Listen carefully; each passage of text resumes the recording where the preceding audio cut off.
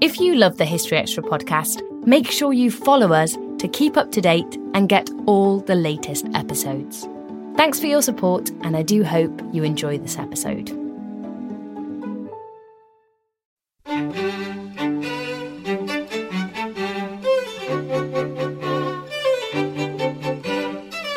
It's strange that any historical episode should be studied in the light of should we bring it back, because obviously there are some people who think that, the London Blitz had benign side effects, but on the whole they don't say let's get the Luftwaffe to bomb London every August so that we can relive this.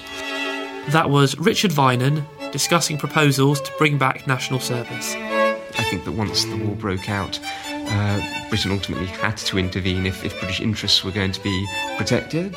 But of course the way that Britain protected those interests was extremely ruthless and very, very damaging for Central Europe for decades to come. And that was Alexander Watson on Britain's role in the First World War.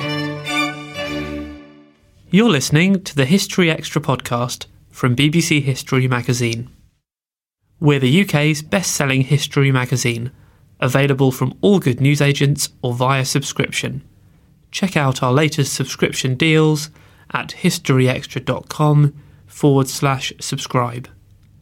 The magazine is also now available on many digital devices, including the iPad, iPhone, Kindle, Kindle Fire, Google Play, Kobo and Zinio.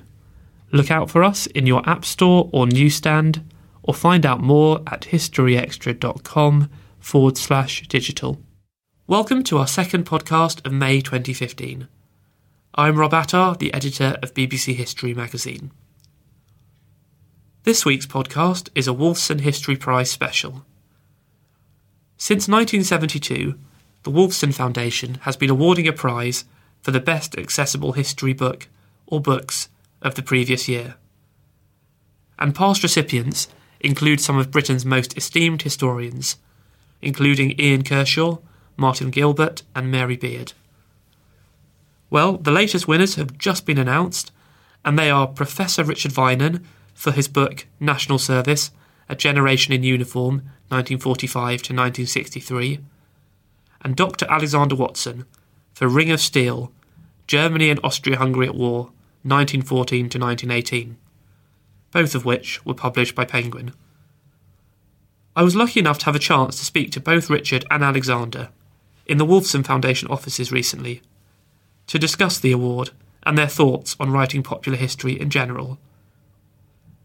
But before that, let's hear the views of Paul Ramsbottom, who is the Chief Executive of the Wolfson Foundation. The Wolfson History Prize is a prize awarded by the Wolfson Foundation.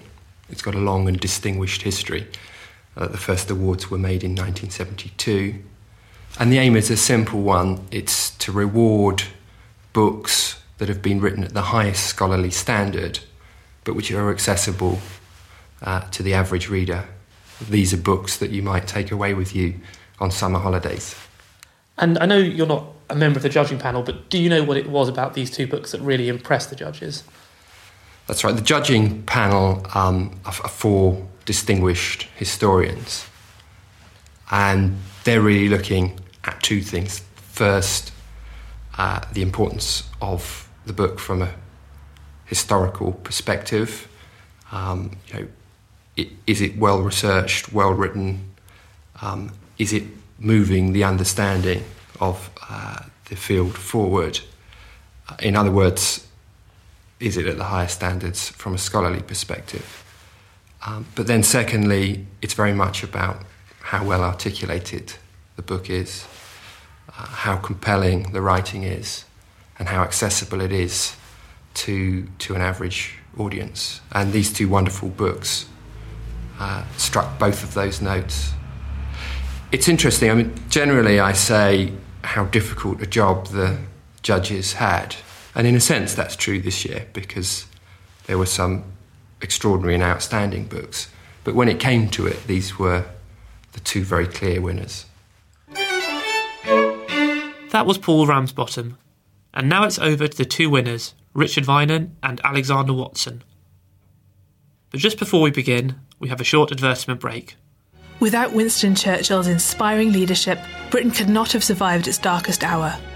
Without his wife Clementine, however, he might never have become Prime Minister.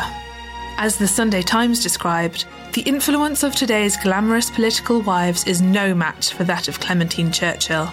She guided Winston, chided Stalin, rallied morale on the home front, and was unafraid to use sex to woo America into the war. Now, the acclaimed biographer Sonia Purnell reveals Clementine's electrifying but often ignored story. From the personal and political upheavals of the Great War through Churchill's wilderness years in the 1930s, to Clementine's desperate efforts to sustain Winston during the struggle against Hitler, First Lady seeks to recover the memory of one of the most remarkable women of modern times. First Lady, The Life and Wars of Clementine Churchill by Sonia Purnell, available now in hardback from all good bookstores and online, published by Aurum Press. Now let's hear from Richard Vinan and Alexander Watson. How did it feel to find out you'd won the Wolfson Prize? I was incredibly pleased. It's a fantastic honour. It's something I've wanted to win since I was 19, which was 33 years ago. That's quite an early age to have that ambition. Well, I was a nerdish boy, but it was when I was a first-year undergraduate, I can remember my first week at Cambridge, people telling me about the Wolfson Prize and me thinking this would be a wonderful thing. And it's a very distinguished group of people who want it. So. Certainly, yeah. And how about you, Alex? I was completely and utterly overwhelmed and utterly thrilled as well. I got the letter in my department's office and had to sort of stifle a cry, and everyone was sort of looking around thinking, what's going on? I changed it to a cough and disappeared quickly. But it's utterly amazing. Richard, what do you think winning the Wolfson Prize will mean for you in your career? I'm not sure. It's a pleasure in itself. I think Alexander and I are slightly different in that he's winning at a very early stage in his career, so it's the beginning of brilliant things.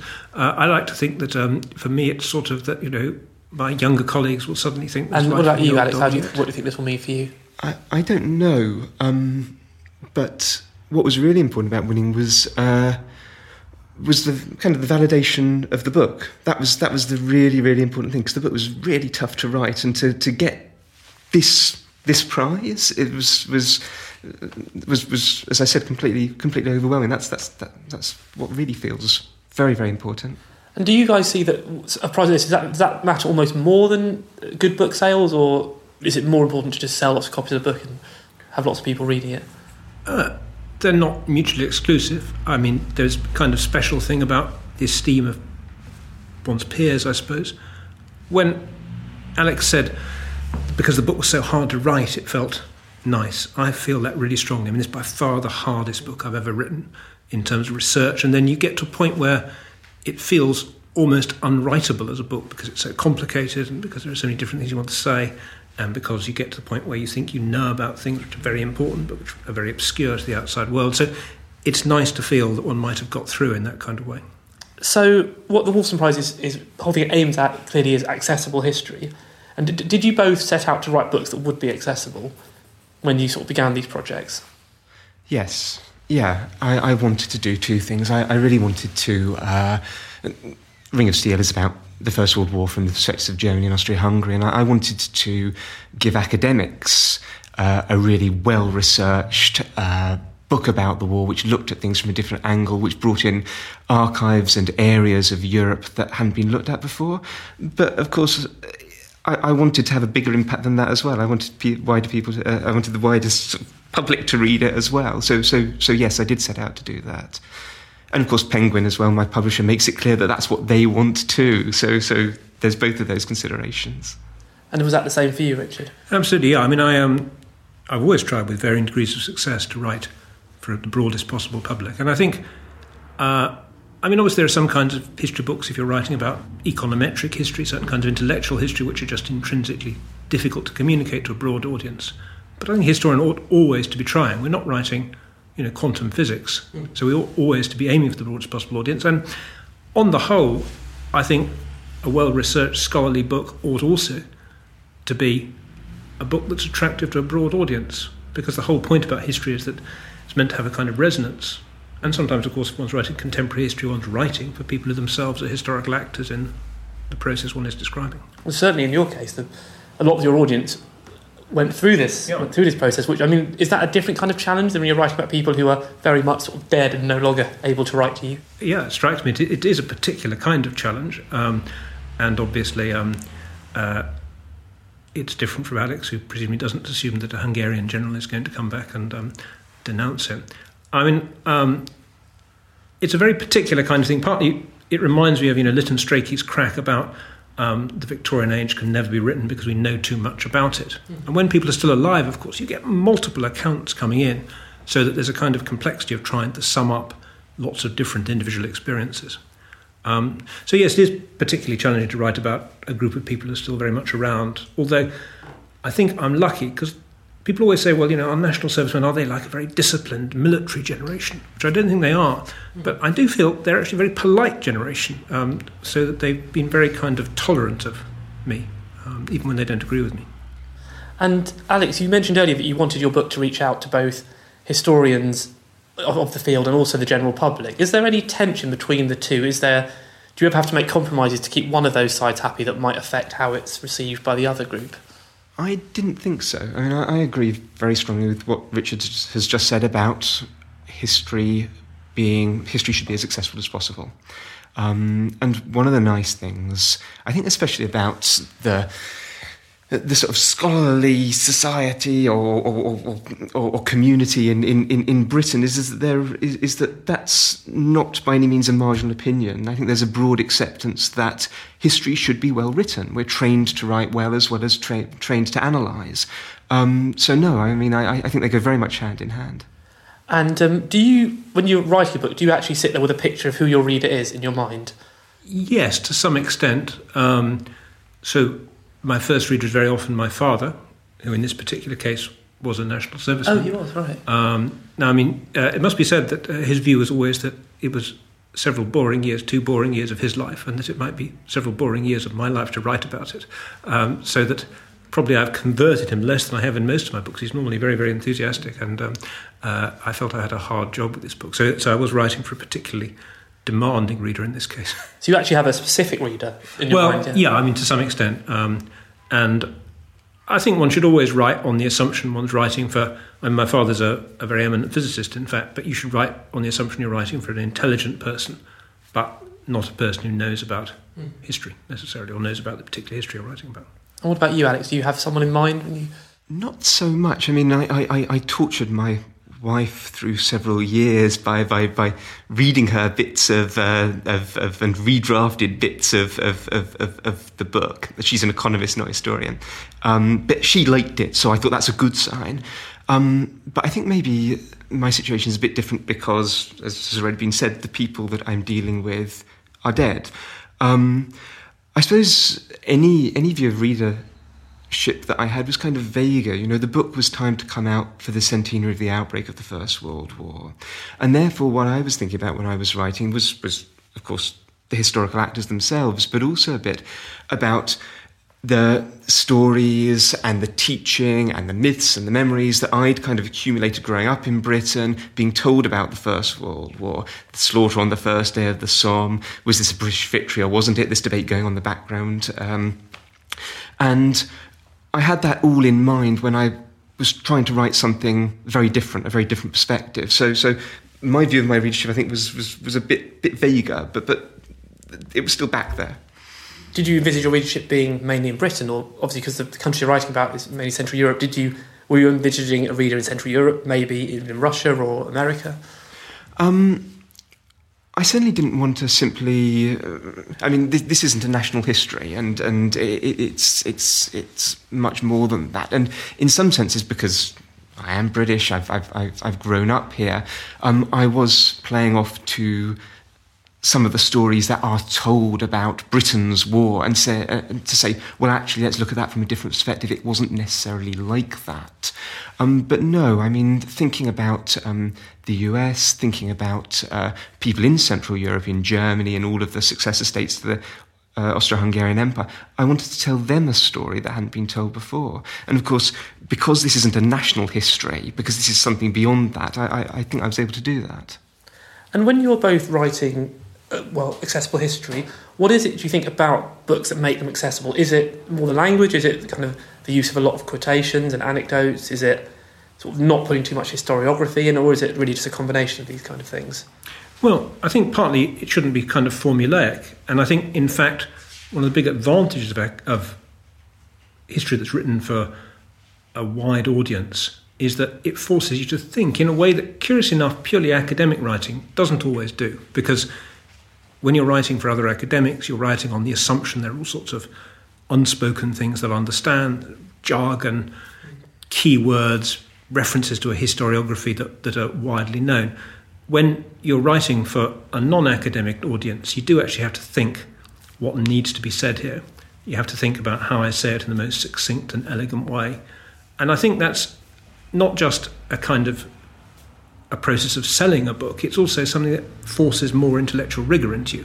So there's nothing like reading a sentence through and thinking, do I really need that word? Constantly trying to make it as tight as possible. And, I think that can also force you, when you think, what does this sentence really mean? That's actually quite an intellectually challenging thing to do sometimes. So I think, on the whole, popular history should also be good history. And I think, this is something that has been traditionally true if you were to look back in the 20th century. The important historians were usually also people who wrote to a large extent for an audience outside purely academic circles. I'd agree with all that. I think that clarity of prose is really, really important. I think it's utterly crucial. I think the other thing which kind of helps is having the possibility of taking a subject that is known about in some sense, either through personal experience or through teaching. I mean, in my case, First World War, key part of the curriculum that I went through. But being able to twist it a bit, being able to say, look, this is an event that you think you know about, but actually let's look at it from somebody else's perspective who took part in that. And I think that can help to trigger interest too. And if you combine the two, I think that's good. And potentially, I think this is quite unusually, both of you are with the same publisher, and a publisher that obviously has a very strong reputation for putting out books of popular history. How much guidance did they give you as authors about what they felt a wide history audience would want from the books? Well, we're both published by Simon Winder at Penguin. Simon is our editor. There's obviously a big team at Penguin. I think Simon is just marked by great enthusiasm. So I've never actually heard Simon mention anything vulgar like sales, whether I assume they're on his mind all the time. You're just writing for someone who's excited by what he regards as being good history. And so, on the whole, when he says, I don't like something, he just says, I don't like it, rather than, this won't sell in whatever. And Simon himself is a historian, isn't he? He's written very much books of his own, so I guess he sees it from both sides, doesn't he? Yeah, no, I mean, there's always a dialogue with Simon, and also I always think that Simon, rather like the Wolfson Foundation, is one of those kind of, like the secret powers of European diplomacy before 1914. He's one of those kind of figures who operates behind the scenes and probably has much more influence than a lot of academic historians, because in practice he feeds back to his authors, and to some extent, of course, one does know what appeals to Simon. So when you say, who's your ideal reader, I mean, it's not unknown for one's reader to be Simon in terms of even planning a book. And so, Alex, for you, this, I don't know, am I right to say this is your first sort of big popular history book? That's right. So did Penguin, did you feel they had to give you more guidance of writing this market, or actually, again, was it quite hands-off? No, my experience was similar to Richard's, I think. I mean, above all, what marks Simon out is massive enthusiasm. Massive enthusiasm. I mean, we met in 2008 and discussed this, and he was very enthusiastic about. He invited me to draw up a book proposal. I did. He was very enthusiastic about it, and that enthusiasm has kind of continued through the many years of the writing of the book, and it's good because it gives you some guidance, but it also keeps you going. It keeps you going through the hard years of sitting at your desk, sweating over a laptop. So 2008. So this book's been a really major project for you, and I think I'm right that your book also took several years of work to do. So what does it feel like to finally finish a book like that, and then also to get this kind of this recognition of the books you've written? Well, it's a huge relief to finish them, I can tell you. So I did enjoy the book a lot, and I felt it was a kind of... Neil Kinnock once said that leading the Labour Party was his midlife crisis. And sometimes this book, which I started, I suppose, in my mid-40s and finished in my early 50s, was my midlife crisis. So that's, it's a very emotional process. Emotional because it took a lot of time and because it meant a lot to me. And also emotional because I was writing about a generation who were close enough to me for me to understand some of what they went through. And although, obviously, on the whole, national servicemen don't go through anything like, fighting on the Eastern Front in the First World War, nonetheless, some of the things I was writing about were things that I think people had found very painful at the time. So in that sense, it's a long, wrapped-up process. It meant a lot to me. In some ways, I was sorry to finish research in the book, but I was immensely glad to finish writing it. And what is the writing process like for a book like this? I mean, would you guys sort of sit down and say, right, today I'm going to write 1,000 words and just be disciplined and finish? Or is it a lot more complicated than that? Is it a lot more sort of drawing up a few passages and blending them together? And I've never written a long book, so I really have no idea how this works. I found it more complicated than that.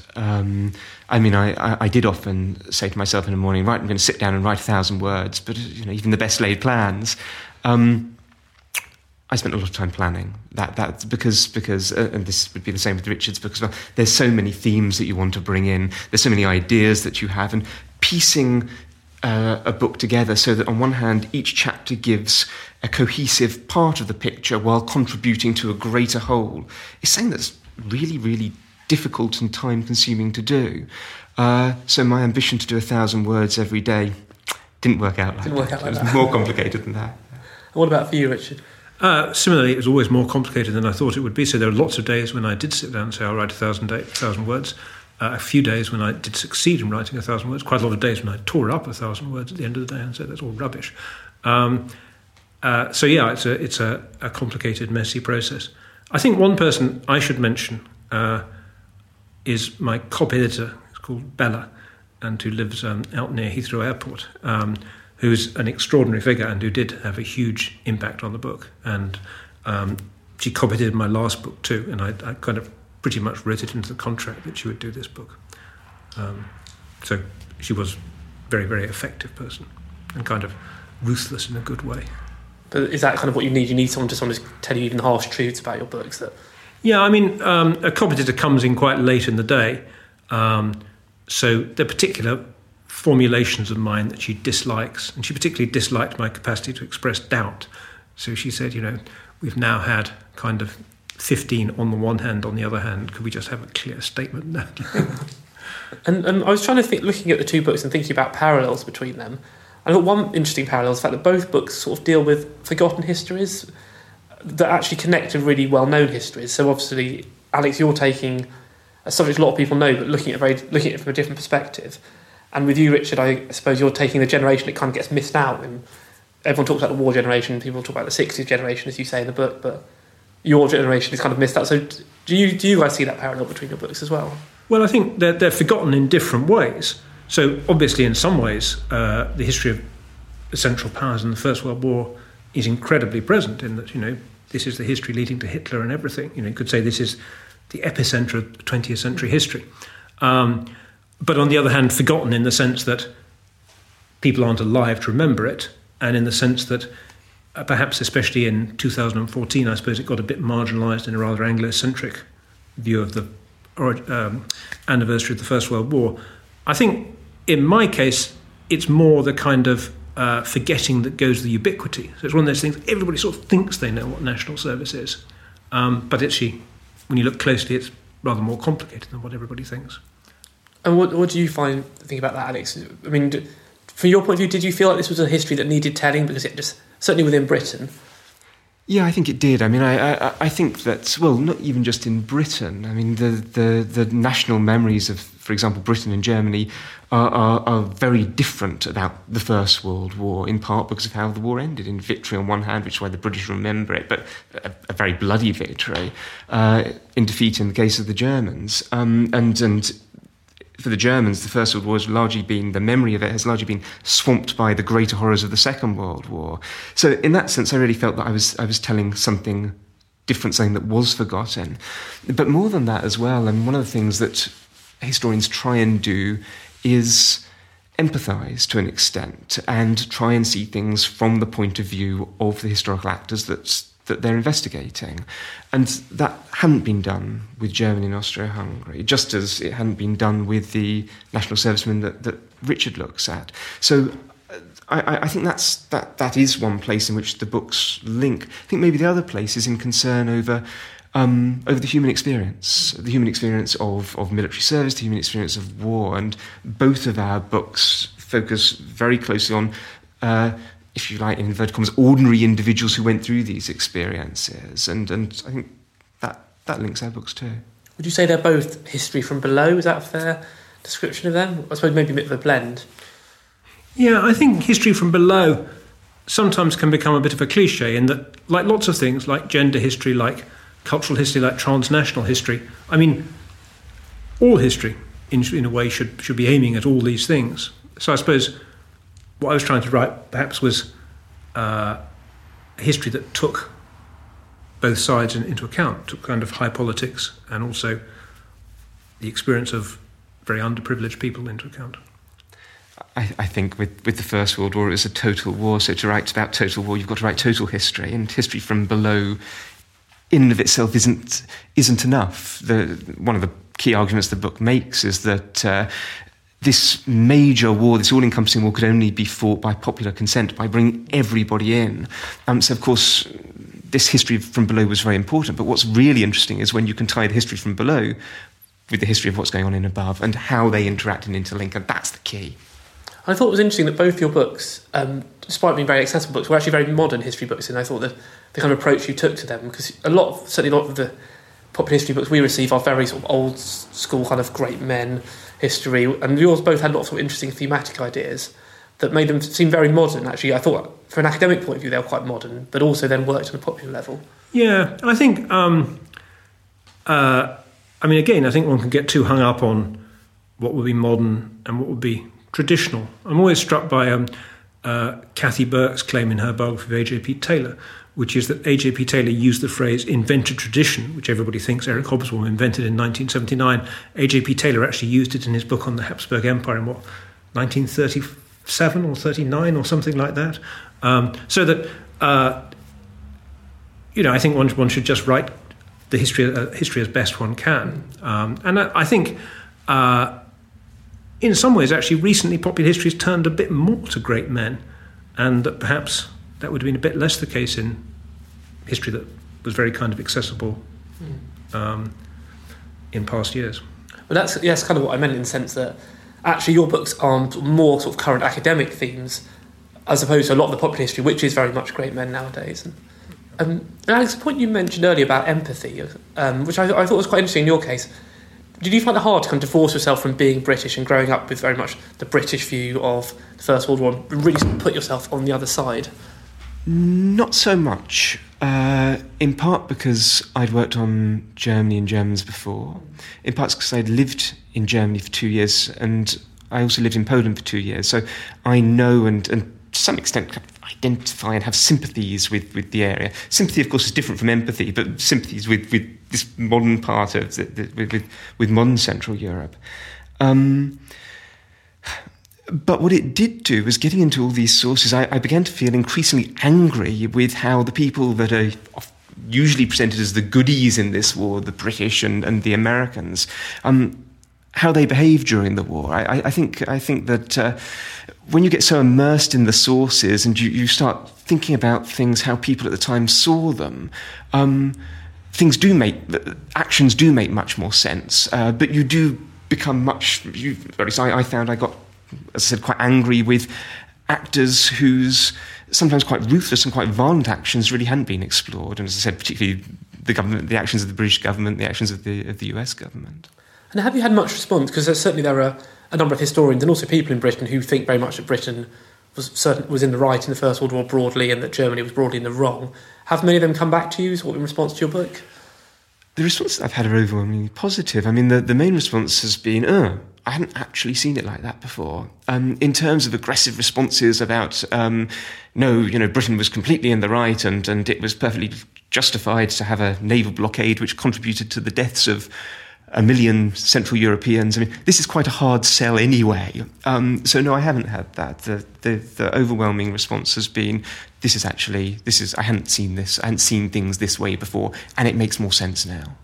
And it's interesting because I don't think in Britain many people, certainly many people in the public, would know about this naval blockade. It's so important as it was to the war. It's not something we think about, the Somme, Passchendaele, a bit about gas maybe. It just seems like it's just dropped off popular understanding here. Well, I think that memory, both individual and national, is very, very, very selective. And of course, this is one of the things that historians attempt to do. They attempt to break down these memories and say, well, actually, yes, maybe that is true, but it's only a small part of a much, much, much bigger story. And Richard, what kind of response have you got from surviving National Service people? Because obviously you didn't go through it yourself, you said your father did. How have they reacted to the book? Well, they've been tremendously polite on the whole and very kind of tolerant. Their responses are quite interesting. They're slightly skewed, obviously, in that one big problem with writing about National Service, which goes with this question of something being at once ubiquitous and kind of inscrutable, is that we know vast amounts about what it was like to be an educated middle-class National Serviceman, which might be someone serving with quite a lowly rank. So Keith Thomas, I think, was a corporal during his National Service, although, as one of my colleagues remarked, quoting E.P. Thompson, when Keith Thomas said some nice things about my book, one of my colleagues said, well, of course, it's wonderful to have rescued a senior fellow of all souls from the condescension of posterity.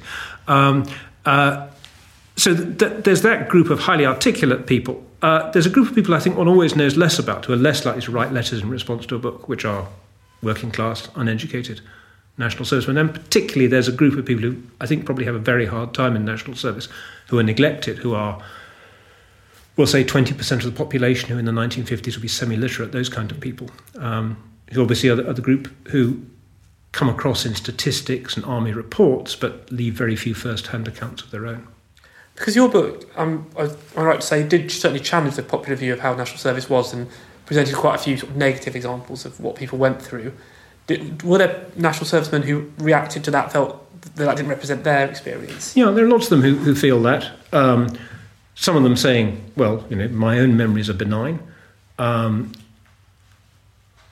of them supporting it, actually. I mean, there's quite a large group of National Servicemen, I think, who do have negative memories. And, of course, memory changes over time. Mm. So my own feeling has always been that it's actually very hard to pin down what the National Service experience was, and that this is probably a particular problem for one of those topics that tends to be seen as worth about 3 lines in a general history of Britain. So that if you're writing about the First World War, I suppose we know that the Eastern Front is different from the Western Front. We know that, Gallipoli is different from Flanders, those kind of things. Whereas National Service tends to be summed up very briefly as either a good thing or a bad thing. My own sense is that, first of all, it's a good thing or a bad thing depending on who you are, but also according to when you're asked. So if you ask someone at the beginning of their basic training, they would say, this is the most unhappy period of my life, I can't survive this. If you ask them at the end of their basic training, they'd probably say, I'm now proud of having got through this. If you ask them when they were young, I think a lot of them would say it was boring and a waste of time. And if you ask them when they're old, they often say, I look back on it now with nostalgia. And those different kinds of memories, none of them are exactly true or untrue. So they're all kind of competing at the same time. And I suppose in both books' cases, there's a huge amount of source material to draw on. I mean, for yours, obviously so many people who still alive went through it, and the amount of source material on the First World War must be gigantic. How do you go about narrowing that down to sort of write your books and also to work out which sources you're going to want to quote? Because that must be a really difficult task. You have to start with the theme. I think that's the key thing. I mean, with Ring of Steel, the theme was how was this war seen by the instigators and losers, by Germans and by Austro-Hungarians? And why did it ultimately result in being such a huge catastrophe for this area and fragmenting the society and radicalising politics and leading the way on to the greater horrors of totalitarian dictatorships, of another world war, of genocide, all in this area. And if you start with that theme and you've got these clear research questions in mind, then you look at you go through the archives and you let, to some extent, the documents guide you within those themes. So to give you an example, by thinking about the war from Germans' perspectives, it seems obvious when you do that the invasion of Germany by the Russians in 1914 is critically important to any German living in Germany in 1914, but it has hardly any place at all in any of the history books before mine. And of course, in mine, there's a whole chapter devoted to these invasions because I started with this perspective, and as I said, that kind of guides you. That helps you sort out what you really think is important for the story you're telling. And what about for you, Richard? Because I suppose you could do unlimited oral history interviews. Yeah. There are two things, I suppose. One of which is that my history is slightly different from Alex, is in that the First World War, I suppose, is an event with a beginning and end, and to some extent an outcome. Now, national service is a messier kind of history, where there's no victory, there's no defeat, there's not even necessarily a clear beginning or a clear end.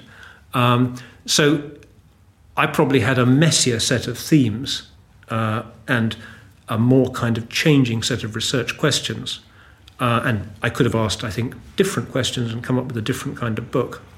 In terms of oral history, I did relatively little oral history myself, in fact, and I felt oral history raised kind of complicated questions in my mind, which I don't know the answer to, and which I didn't feel that the big literature on oral history necessarily addresses, just partly very simple questions of kind of courtesy.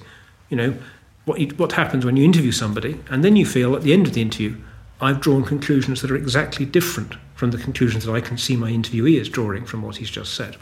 So people who've given up their time, been enormously helpful and so on and so forth, then you feel, well, I might end up writing something they don't like, and it's not as if I'm interviewing, it's not as if I'm doing shower, where clearly the aim is to undermine the accounts people are giving. These are people I respect and like. So the amount of oral history that in the end I used in the book was relatively limited. I used a lot of interviews conducted by other people, in fact, so vast numbers at the Imperial War Museum, where they've just gone through interviewing Korean War veterans, very useful. And the other thing, of course, which I suspect is true of both our histories, is that armies are wonderful bureaucratic institutions which throw up information about the most mind-bogglingly obscure things. So I often found that I could tell you the number of Danish speakers in the British Army in 1951 from army statistics. I could tell you some things that are very useful for historians of civilian life, like about educational levels about young men in the 1950s, or I don't know whether this is a true figure or not, but the army certainly believes it knows the number of 18-year-old men who are virgins in 1949, and I suspect they know more closely than anybody else, except presumably the boys themselves knows. So you get that kind of information, but then things that seem really mind-bogglingly obvious that you need to know, it turns out that the armed forces haven't compiled statistics or don't know the answer to them, or sometimes, of course, willfully choose not to record certain things. So some surprisingly obvious things you find there's apparently no archives at all on them. And I suppose that the danger with oral history interviews is the vagaries of memory, where people are talking years and decades later. You don't know how much that is really what happened, as opposed to when you get a diary or a letter from the time. Are they like more trusted sources? Well, all sources are untrustworthy, obviously. So that, a letter from a young man in the Korean War is a letter to his mother, often trying to reassure her. So you get sort of very strange wording sometimes in documents from the time. You do sometimes get, in terms of official army documents, deliberate deception, where they're obviously trying to cover things up. So in that sense, I think all kinds of documents are to some extent unreliable, but usually not unreliable because of deliberate deception, just unreliable because they tell you something, but possibly something about the circumstances under which the document, whether it's an interview or a letter or whatever, was compiled, as much as they do about what it purports to describe. And Alex, I guess what I was interested in with your book is you're dealing with so many different nationalities and so many different languages. Did you have to go out and learn 20 different languages, or was there enough sort of translation available? Well, most of the research that I did focuses either on German speakers or on Polish speakers, because those are the two languages that I have from the area. And that gave me a lot, because most histories, especially of Austria-Hungary, focus on just the German. So to be able to focus on the Polish as well, which in itself, Poland and the areas that have been occupied by a Polish state and by Polish people in the past have been core areas but that tend to get squeezed out of history by Germany on one hand and Russia on the other. This was enough to give the book both a rather different perspective and an understanding of what peoples further east went through. In terms of Czechs, Slovaks, Slovenes, Hungarians, and all of the other nationalities in the Habsburg Empire, I was able to draw some material. There was a lot of material in German that was translated, and a little bit as well in English, so I was able to bring that in too. And another parallel I thought between the two books was the fact that both of them have, modern parallels in the sense, certainly with your book, with what's happening now with Russia and Ukraine. And I guess, Richard, with your book, there's constantly this talk you hear in the radio and the newspapers about, should we bring back national service? Is this what the youth of today need? So do you feel that your book can make a contribution to these modern debates? Well, I can make a very simple contribution to should we bring back national service, which is no. Although I think it's a funny kind of question to ask, in the sense it's one of those questions where, in the end, everybody answers no. And it's strange that any historical episode should be studied in the light of should we bring it back? Because obviously there are some people who think that, the London Blitz had benign side effects, but on the whole they don't say let's get the Luftwaffe to bomb London every August so that we can relive this. So in that sense, saying should we bring back national service is a strange kind of thing. I think there are contemporary resonances which I felt, and maybe you did, Alex, about writing in two particular kinds of contexts, one of which was obviously the centenary of the First World War, which is very kind of direct for you and perhaps less direct for me.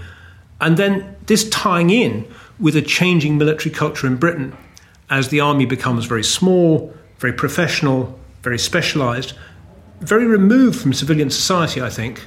But also, and this struck me very much reading the kind of last accounts of the soldiers coming out of Afghanistan, it seems to me that the British have never been more sentimental about their armed forces than they are now. So that war is recalled very much in terms that are usually sympathetic to soldiers, in which soldiers are increasingly seen as victims. I think, curiously, looking at what I was studying, it struck me that there's a comparison which would be between how we think about war now, 2014, 100th anniversary of the First World War, and how we would have thought about it in 1964, just as national service ended. And it struck me that the British were actually very anti-military at the time when most of them had military experience. Probably in the early 1960s, a high point of British men certainly having been through in the armed forces. And that's also the period in which there's a lot of anti-militarism around. And what about you, Alex? Do you think that your book could inform certainly the debates about what's happening now, certainly with Russia and Ukraine and that part of Europe? I think that to some extent it does, yes. One of the reasons why we write history is in order better to understand our present. And if we think about what happened 100 years ago in what was Western Ukraine, there are kind of some disturbing parallels. And one of the things that the Tsar says in April 1915, when the Russians are deep inside what is now Western Ukraine, is that there's an ambition, the Russians have an ambition to build, or as he terms it, rebuild a greater Russia right to the Carpathians. And I think that if we think back those 100 years ago, and of course you can go further, what all this tells us is, firstly, Russia's deep emotional investment in Ukraine, and a lot of the ways that the Russian army behaves, the importance of religion as well, that you're kind of seeing playing out today in that part. Ukrainians own, especially in the East at that time, but even in the West 100 years ago, ambiguities about their own national identities. There are also parallels there.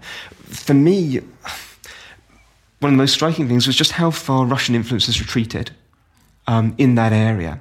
The events that I'm talking about, the invasion of Western Ukraine, hundreds of miles further west, 100 years ago, and at that time there is some Ukrainian speaker support for Russians in this area. Now, to get Russia's support, of course, that Russian influence has retreated much, much further to the east. And I think that being aware both of Russia's emotional investment and also how much Russian influence has shrunk over the last century, I think both of those can help us understand why Putin is behaving in the way that he is in Ukraine today. And do you think the actors in this kind of current crisis are aware of this history? I think to some extent, yes. I mean, I'm not sure that... I don't think in either case the First World War is particularly strong in in the iconography and the imagery and the symbolism that is coming out of the Donetsk People's Republic or of Russia or in Western Ukraine. But these areas, this area has been contested area for many, many centuries, and the First World War is simply part of that history. And the First World War, obviously, like you said, that your book came out for the centenary of the war. Do you feel that the way the war centenary was commemorated in Britain was appropriate? I mean, or from your point of view, do you think we played the German side wrong, overplayed the British angle?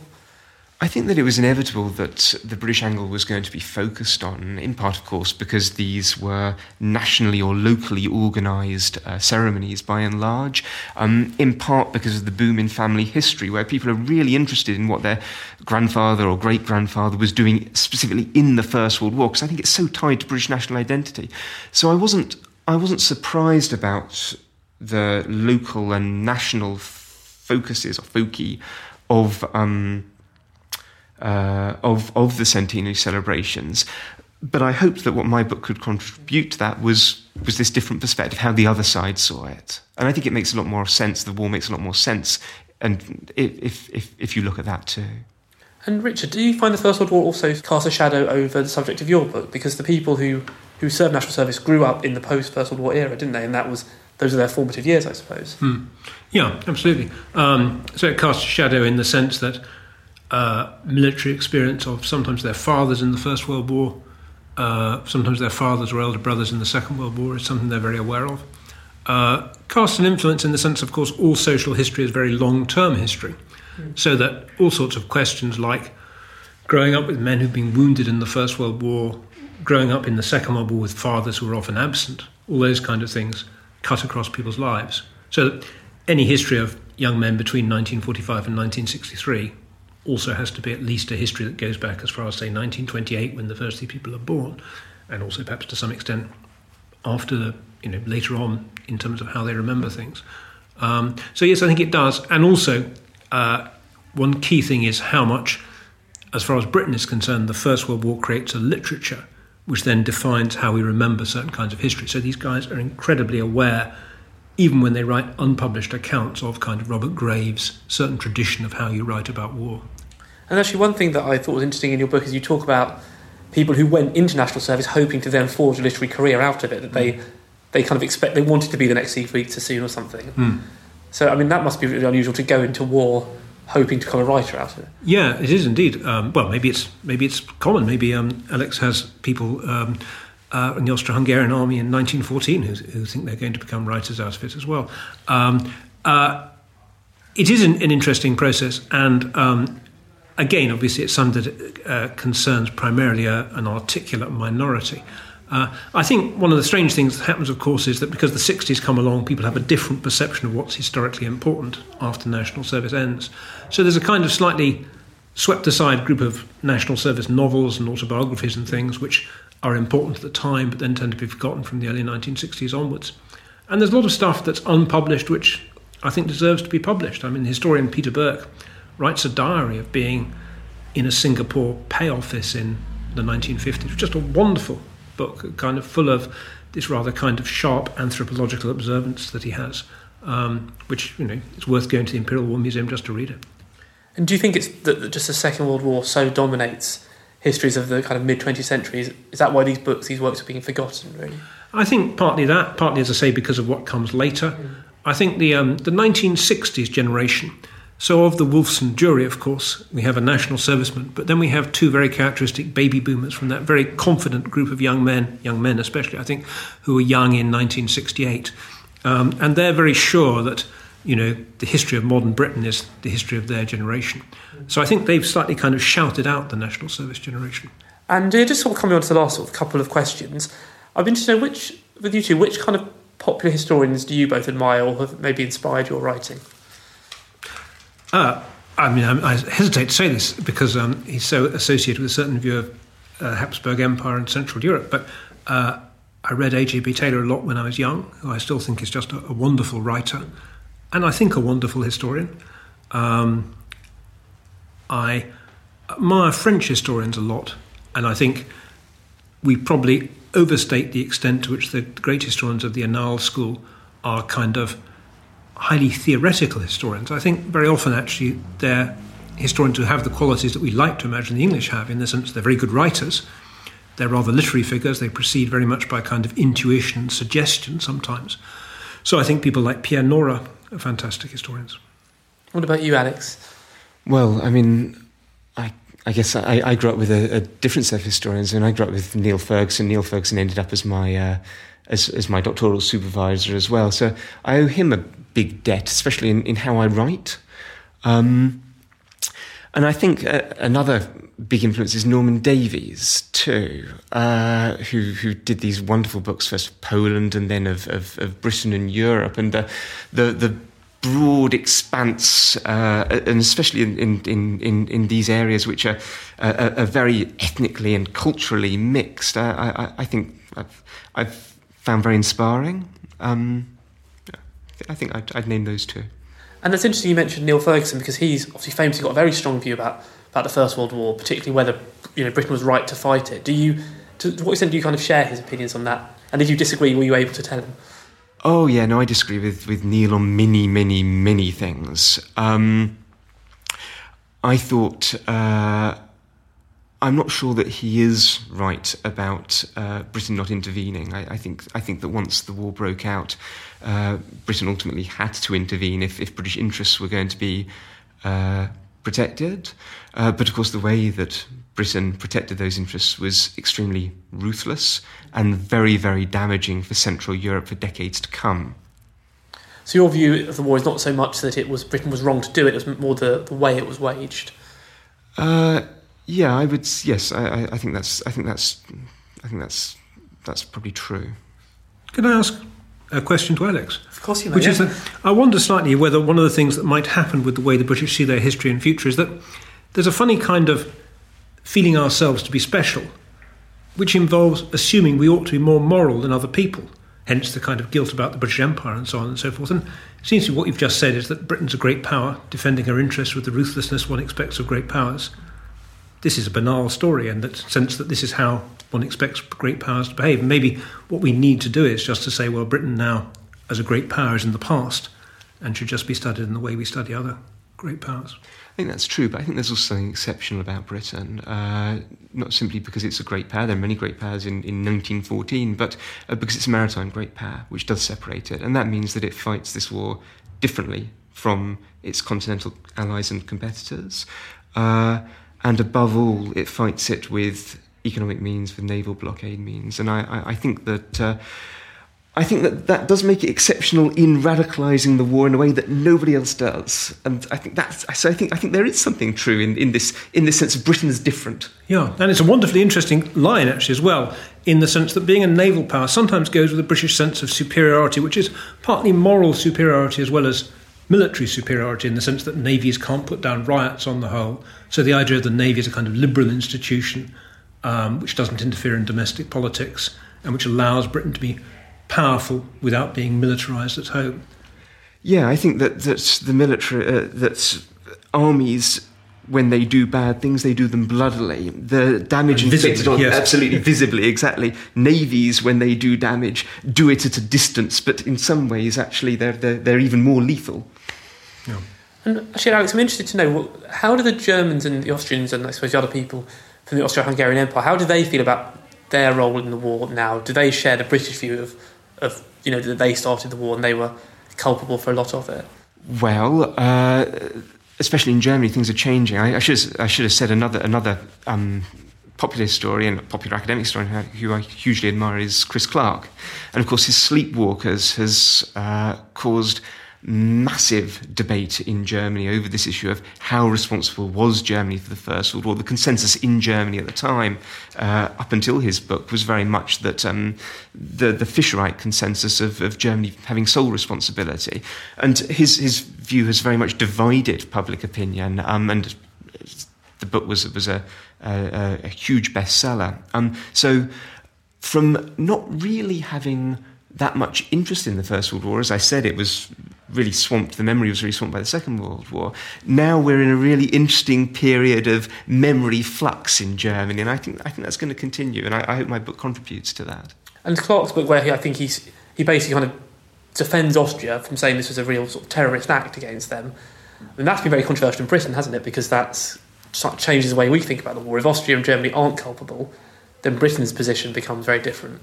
Sure, I don't accept Chris's argument in as far as Austria-Hungary is concerned. I think he's far too nice about Austria-Hungary. I think Austria-Hungary is a deeply malevolent and destructive force in Central Europe, and I think it bears more responsibility for the war than everybody. But of course, it's interesting that these debates, still 100 years on, are still evoking the differences and the passions that they do. This is clearly a massively important event. And so both of you have kind of written books that are still very much ongoing stories. Are you planning to carry on researching these areas afterwards, or are you going to move on to new projects? I'm going to move on to new projects, though I'm not entirely sure what yet. All history is a continuing story in the sense that there's always some link, even if it's only obvious to the author, between one book and the next. But I don't propose to write another book about national service. And is it hard to then suddenly sort of drop one topic, say, right, we're going to do a completely different topic, and not sort of find yourself veering back into the old one? No, I don't think it necessarily is hard. I think it's sometimes quite useful in the sense that it just makes you rethink things. There's a lot to be said for just throwing away one set of research notes and saying, there are things I regret about what I did with some particular research project, but I'll try and apply those lessons for the next one round. What about you, Alex? Do you have an idea of what your next move will be? After finishing Ring of Steel, I vowed never ever to write anything on the First World War or in general on military history again, in part because I arrogantly thought that I'd answered pretty much every question that anybody could possibly ever ask about the First World War. And also because by the end of the book, I felt quite sort of miserable about human nature and about humanity's tendency to fight and do all these awful things against each other. Now I've still got one or two questions about the First World War that I'm thinking about answering, and I've got thoughts as well about the wider 20th century, so I could still go in either direction. I'm making my decision now. And obviously you're both active professional historians. Are you influenced at all in your work by the students you teach? Yes, although not this time, partly because I had some very generous funding from the Leverhulme, which meant that I was on leave for 3 out of the last 4 years, in fact.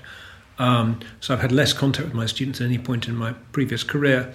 And also because, I suppose because it's a bit of a kind of generational blank for my current generation of students, it's not something they feed back on very much. So my previous book was about Thatcherism.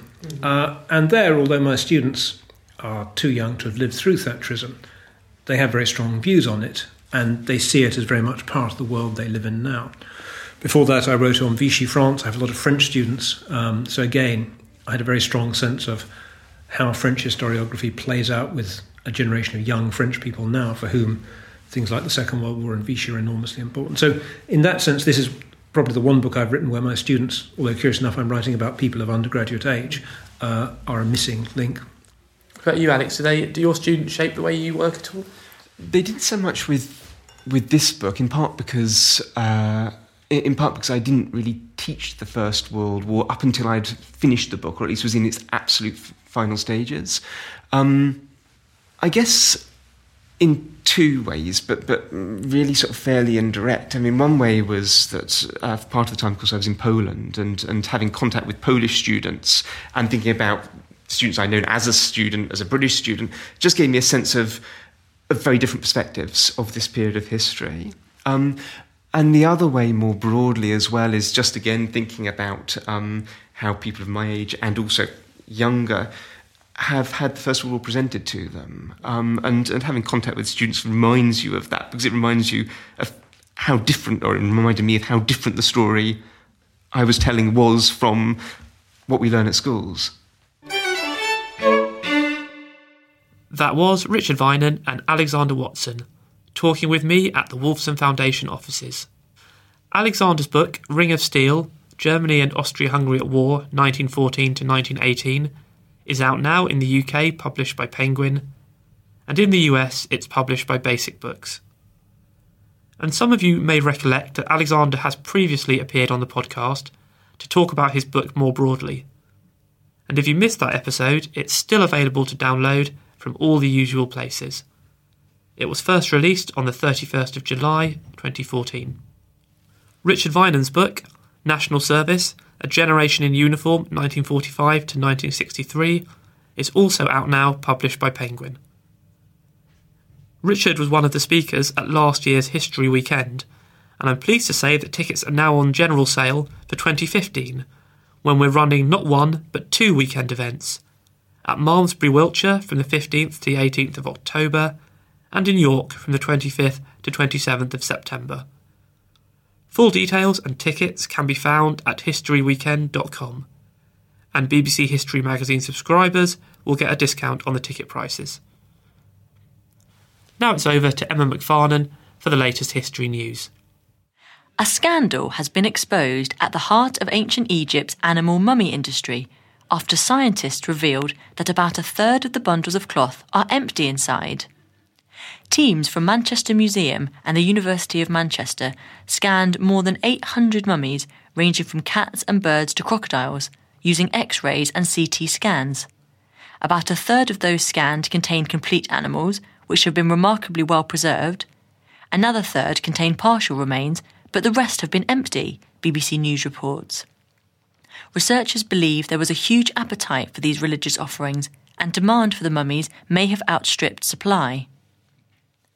In other news, thousands of letters that revealed the bizarre health tips of the 1780s have been made available for the first time online. Written by patients all over the world to a pioneering Scottish medic, William Cullen, the letters offer a fascinating insight into the weird and wonderful world of 18th century medicine. Regarded as one of the greatest doctors of his age, William Cullen received hundreds of letters from patients seeking advice and treatments. Cullen's unusual recommendations included cold bathing, bloodletting, purging, and the application of leeches, the Telegraph reports. Cullen, who died in 1790, aged nearly 80, meticulously filed all his 5,000 letters and responses. The archive is held by the Sibbald Library of the Royal College of Physicians of Edinburgh. Previously, the collection could only be accessed by visiting the Sibbald Library, but it is now available online. Meanwhile, new evidence from hundreds of skeletons buried during the Roman occupation of southern England suggests that town dwellers were healthier than their rural counterparts. Contrary to popular belief, urban dwellers were more likely to reach old age than their rural counterparts, said Rebecca Redfern of the Museum of London, who headed the investigation. Redfern and her colleagues examined bones from 344 individuals buried between 1 and 500 AD at 19 sites in what is now Dorset in southern England, New Scientist reports. Of the skeletons, 150 came from 9 rural cemeteries, and the remainder from urban cemeteries in modern-day Dorchester, set up as Durnovaria by the Romans in the 1st century AD. The town dwellers had a small but significant edge over country dwellers in terms of lifespan, the team found. Some 34% of them lived beyond the age of 35, compared with 29.5% of country dwellers. Thanks for that, Emma. And just before we go, here's a reminder that our May issue is still on sale for a few more days. Inside this edition, you'll find articles on the English Civil War, the sinking of the Lusitania, the Second World War generation, and the history of slave ownership, among other things. You can get hold of our May issue now in all good newsagents and digitally. Well, that is pretty much it for this week, but do join us next time when we'll be talking about a First World War disaster and the history of India. Thanks for listening to this History Extra podcast, which was produced by Jack Fletcher. Do let us know what you think about this episode by emailing podcast@historyextra.com, and we might read out your messages in future episodes. Alternatively, why not keep in touch via Twitter or Facebook, where you'll find us at History Extra. For more great history content, don't forget to visit our website historyextra.com, where you will find history quizzes, galleries, articles and more. Plus, it's where you can download every single previous episode of this podcast.